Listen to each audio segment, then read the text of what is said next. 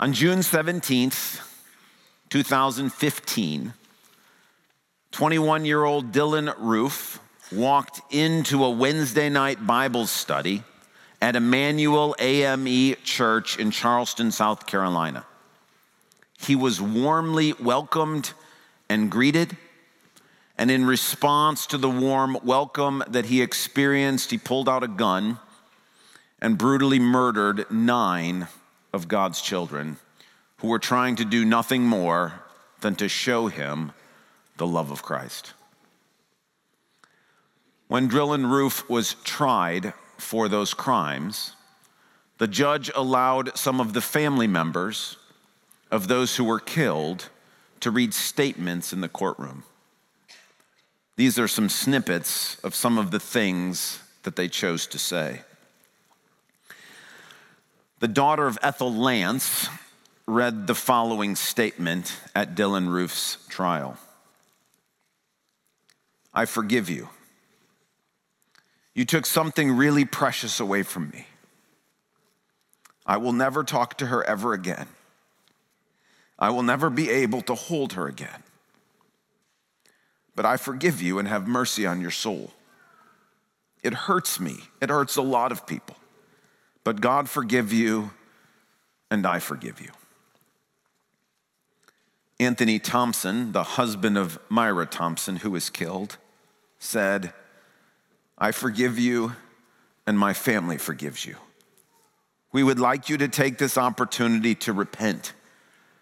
Repent and confess. Give your life to the one who matters the most, Christ, so he can change your ways no matter what happens to you, and you'll be okay. Do that, and you'll be better off than you are right now. The granddaughter of Daniel Simons said, although my grandfather and the other victims died at the hands of hate, everyone's plea for your soul is proof that they lived and loved, and their legacies will live and love. I want to thank the court for making sure that hate doesn't win. And the sister of DePayne Middleton doctor said, I'm a work in progress, and I acknowledge that I am very angry. But my sister taught me that we are the family that love built. We have no room for hate, so we have to forgive. I also thank God. There is perhaps no greater witness to a world that needs to know that God loves them than when Christians choose to love their enemies. There is no greater sign of the reality that Jesus is who he said he was than when we choose to love our enemies. This morning, we're going to think and hear about that truth. I'd like to invite you to take a Bible and turn to the book of Matthew, chapter 5. Matthew chapter 5, it's page 787 in the Bibles that the church provides. Matthew chapter 5, we're in the middle of the Sermon on the Mount, the greatest sermon ever preached, the sort of preeminent teaching given to humanity when Jesus stood up and declared these truths on this earth.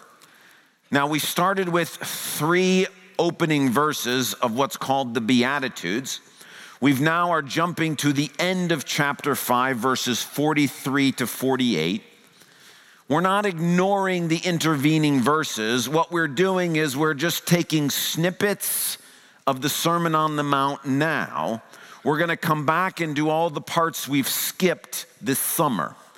The reason for that is that as I prayed about this and sort of laid out the sermon series, the Sermon on the Mount is such a powerful teaching, but it actually has another really cool aspect to it, meaning you can sort of jump into and out of the Sermon on the Mount, and you don't have to necessarily have heard what came before or what came after, which makes it really powerful in the summer when so many of us have various things going on. And so we've moved the majority of it to the summer. The rest of Matthew's gospel works better if you sort of have what comes before week after week after week. And so we've taken the majority of the Sermon on the Mount, and we're going to cover that in the summer when it's a little easier to sort of hear one and maybe miss one because you're on vacation or gone. And so that's why we're covering it this way. So we have this week in the Sermon on the Mount, and I think maybe 2 more. I'll have to check.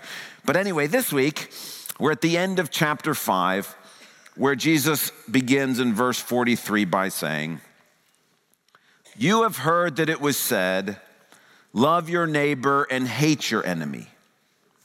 But I tell you, love your enemies and pray for those who persecute you, that you may be children of your Father in heaven. He causes his sun to rise on the evil and the good, and sends rain on the righteous and the unrighteous. If you love those who love you, what reward will you get? Are not even the tax collectors doing that? And if you greet only your own people, what are you doing more than others? Do not even pagans do that? Be perfect, therefore, as your heavenly Father is perfect." As we hear Jesus tell those of us who are Christians that we have to love our enemies, we need to begin by talking about the concept of forgiveness. You heard forgiveness in the quotes that I read from the atrocity that happened in 2015 at Emmanuel Church in Charleston, South Carolina. And in order to understand what Jesus is saying and what he's not saying, we need to understand something that is actually relatively confusing in the Bible about forgiveness. And what is confusing is that the Bible uses the same word forgiveness in 2 different situations. The first is the Bible uses the word forgiveness where you have a situation where someone has sinned against you or done something wrong and they acknowledge it. There's confession, there is contrition. The person comes and says, "I shouldn't have done that." They are cut to the heart. We feel convicted for things we've done wrong against God, and we go to God and we confess our sins. The Bible uses the word forgiveness in situations where there is an acknowledgement that something wrong has happened, where there is confession, where there is attempts to make amends. And in those situations, the Bible talks about forgiving the person who has wronged you. And it uses another word along with forgiveness. It is the word reconciliation. When we confess our sins to God, he is faithful and just to forgive our sins and cleanse us from all unrighteousness. Where there is sin and confession, forgiveness means reconciliation, a restoration of a relationship. Sin hinders our relationship with God, and sin breaks our relationship with others. When we confess, when there is an acknowledgement that we have done something wrong, forgiveness in those situations means reconciliation. Now, what gets very confusing is the Bible also used that exact word forgiveness in a different situation, related but different. And in the second situation, there is no confession of sin. There is no acknowledgement that a wrong has happened. The person who has harmed you won't admit it. Perhaps it's because they're unable to see it. Perhaps it's because they're hard-hearted and don't care. They may even have passed away and be unable to hear how they've caused you pain. Whatever the reason may be, there is a second situation where a wrong has been committed and there is no confession, no acknowledgement of sin. The confusing thing is the Bible uses the word forgiveness in that situation too, but means something slightly different. In the first situation, where there is confession, the word forgiveness means reconciliation. In the second situation where there is no confession, what forgiveness means is love your enemies. You see, there is no reconciliation in that second situation. You can feel it in our passage.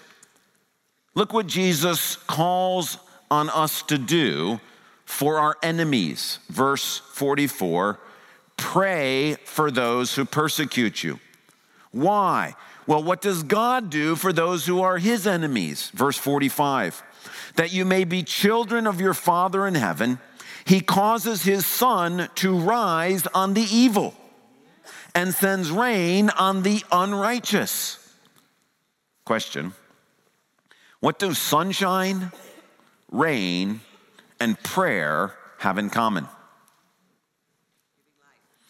All three of them, they do give life. I like that. All three of them are done from a distance. God causes his sun to shine in heaven. Rain falls from heaven. When we pray for those who are persecuting us, we are praying for them in the quiet of our homes, in our prayer closets. We are not praying with the people who are persecuting us.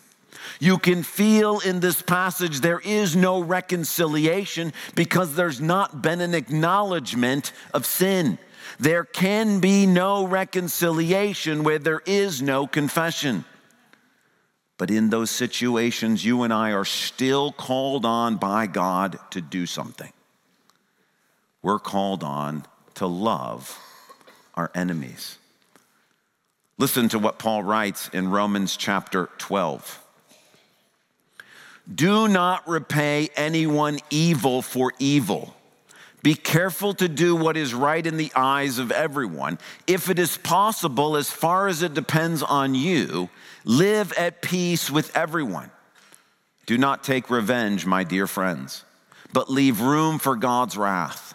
For it is written, it is mine to avenge, I will repay, says the Lord. There's no reconciliation in that passage. What that passage is talking about is that you and I are still called by God to love our enemies. What does it mean to love our enemies? It means to not seek revenge. It means to pray for those who have hurt us. It means, as far as it's up to us, to try our best, albeit from a distance, to live at peace with others who are wanting to do harm to us. It means offering potentially food or sunshine, small gifts from a distance to those who have harmed us. It's doing exactly what the family members did that I read to you at the beginning of the sermon. God is not asking those people to not press charges. God is not asking those people to welcome Dylan Roof into their families.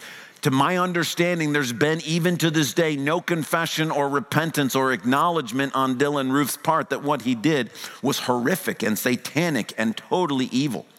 In that case, God is not asking those family members to somehow be reconciled to him, to somehow welcome him in, to somehow try to get past what he did and no longer associate him with that sin. That's not what God is asking them to do. What God is asking them to do is exactly what they did. Was somehow in the midst of absolute, the worst possible pain, someone taken from you that you love desperately, to find a way to say, I choose not to hate you. I choose to pray for your salvation. I choose not to get angry with God if he still lets the sun shine on you tomorrow. I choose not to be bitter at God if he still allows you food to eat from the rains that come from heaven. I loved the way one of them said it, like, look, I'm a work in progress. This is not something that comes easily. But what they did is exactly what Jesus is asking us to do.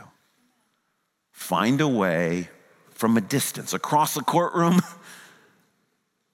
from some distance away, to still in some act of kindness say, I don't wish on you the same evil that you did to me. The best example of this, forgiving somebody, loving somebody where there is no confession, is Jesus as he's dying on the cross. Do you remember what some of his last words were that he said? Father, forgive them. They don't know what they're doing. This is not the case where there's been confession. Jesus is not asking God to take those who are crucifying him and welcome them into his family. He is not asking that they'd be admitted to heaven unless they confess. It's the second case where a wrong is happening, and at the moment the wrong is happening, what Jesus is asking for from God the Father is that God not give to them immediately what they deserve. What do you think someone deserves who would dare crucify their own Creator? At that moment, what they deserve is absolute damnation, separation from God, the instant they raise their hand against Jesus. What should a holy, righteous, loving father do to somebody who treats his son that way? What Jesus is saying is, Father, please don't give them what they deserve. Please give them another day of sunshine. Please give them a little bit more rain. Why? Give them some time to realize what they've done. And his prayer is answered because heaven does not strike them dead immediately. And as a result, at least the centurion who's there realizes, if somebody's going to say this about me, if somebody's going to ask at the moment that I'm crucifying him that bad things wouldn't happen to me, I want to know that God. And the centurion comes to faith and then experiences reconciliation with God. But Jesus is giving us a beautiful example of what it means to love one's enemies. It is to not wish evil upon them in return for the evil they've done to us. It doesn't mean we're reconciled to them. It doesn't mean that everything's fine. It just means we stop hating them. We stop being angry with God for when he shows some level of kindness, sunshine, rain. And from a distance we pray, Lord, have mercy. Lord, save them. Lord, don't treat them the way their sins deserve. Now, this raises the question for you and I today. Who are our enemies? I think it's pretty easy for Jesus to see who his enemies were when he was being crucified. It's the people who were hanging him on that cross. I think it was easy for the people whose loved ones had been killed at that church in South Carolina to see that Dylan Roof was their enemy. But what about for us?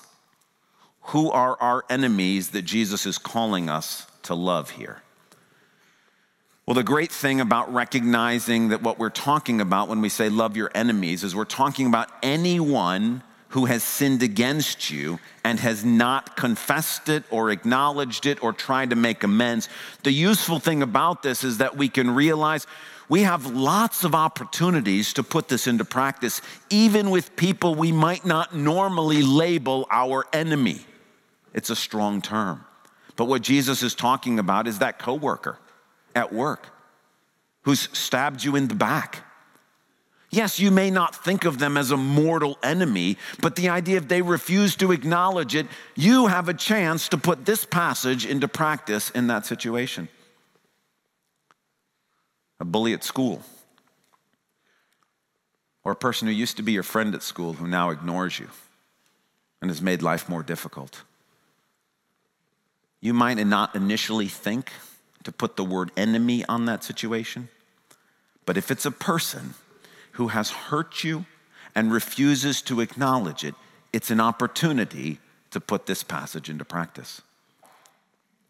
A spouse who, yes, you love, but right now, it feels like that person is doing something that is harmful and painful, and he or she cannot see it, will not see it, or you have no opportunity to talk about it. It's a chance to put this passage into practice. A sibling who is in a rivalry with you where you're like, I'm not trying to compete with you, but you can feel it. a chance to put this into practice. A contractor who oversells and then underdelivers can be an enemy to put this in practice for. A person who doesn't pay their bill after you've done work for them. These are all opportunities for us to love our enemies. They don't have to be lifelong enemies. They just simply have to be a person who's done something and refuses to acknowledge it. A rebellious child. A friend who made a comment in haste that ended up wounding you deep in your soul. These are opportunities for us to obey Jesus. Now, what is it that we're supposed to do? One of the great things about the Sermon on the Mount is it may not be easy to do, but Jesus puts the cookies on the lowest shelf. It's pretty clear. What should we do? Verse 44. Pray for them. Pray for them. So as you think through, is there anybody in your life right now who's done something to you that you haven't been able to get them to see that, or they're not able to own that, or even they're not even around anymore to fix it? What is God calling on you and I to do? Simply pray for that person. You can pray for their salvation, for that bully at school. You can pray for your sibling that they not get what they deserve. You can pray for that friend that betrayed you, that God would still let the sun shine on them. You can pray that God would be kind to them because his kindness leads to repentance. Pray for them. Now, before we leave this passage, I want to acknowledge that it's probably not an accident that that church in South Carolina was named Emmanuel, A-M-E. Emmanuel is the name given to Jesus at the beginning of Matthew's gospel. It means God with us. And before we leave this passage, we need to acknowledge that while all we're being asked to do is pray for those who persecute us, that God himself went far beyond even what is talked about here and how he's chosen to love his enemies. All we're called to do is imitate what he's done in letting the sun shine and the rain fall from a distance. But we would not be doing justice to this passage or to Jesus if we didn't acknowledge that God himself went far beyond what he's asking us to do here. Earlier in the book of Romans, Paul writes this about how God treated us when we were his enemies. You see, at just the right time, when we were still powerless, Christ died for the ungodly. Very rarely will anyone die for a righteous person, though for a good person, someone might possibly dare to die. But God demonstrates his love for us in this: while we were still sinners, Christ died for you and for me. Since we have been justified by his blood, how much more shall we be saved from God's wrath through him? And then listen to this next phrase. For if while we were God's enemies, we were reconciled to him through the death of his son, how much more, having been reconciled, shall we be saved through his life?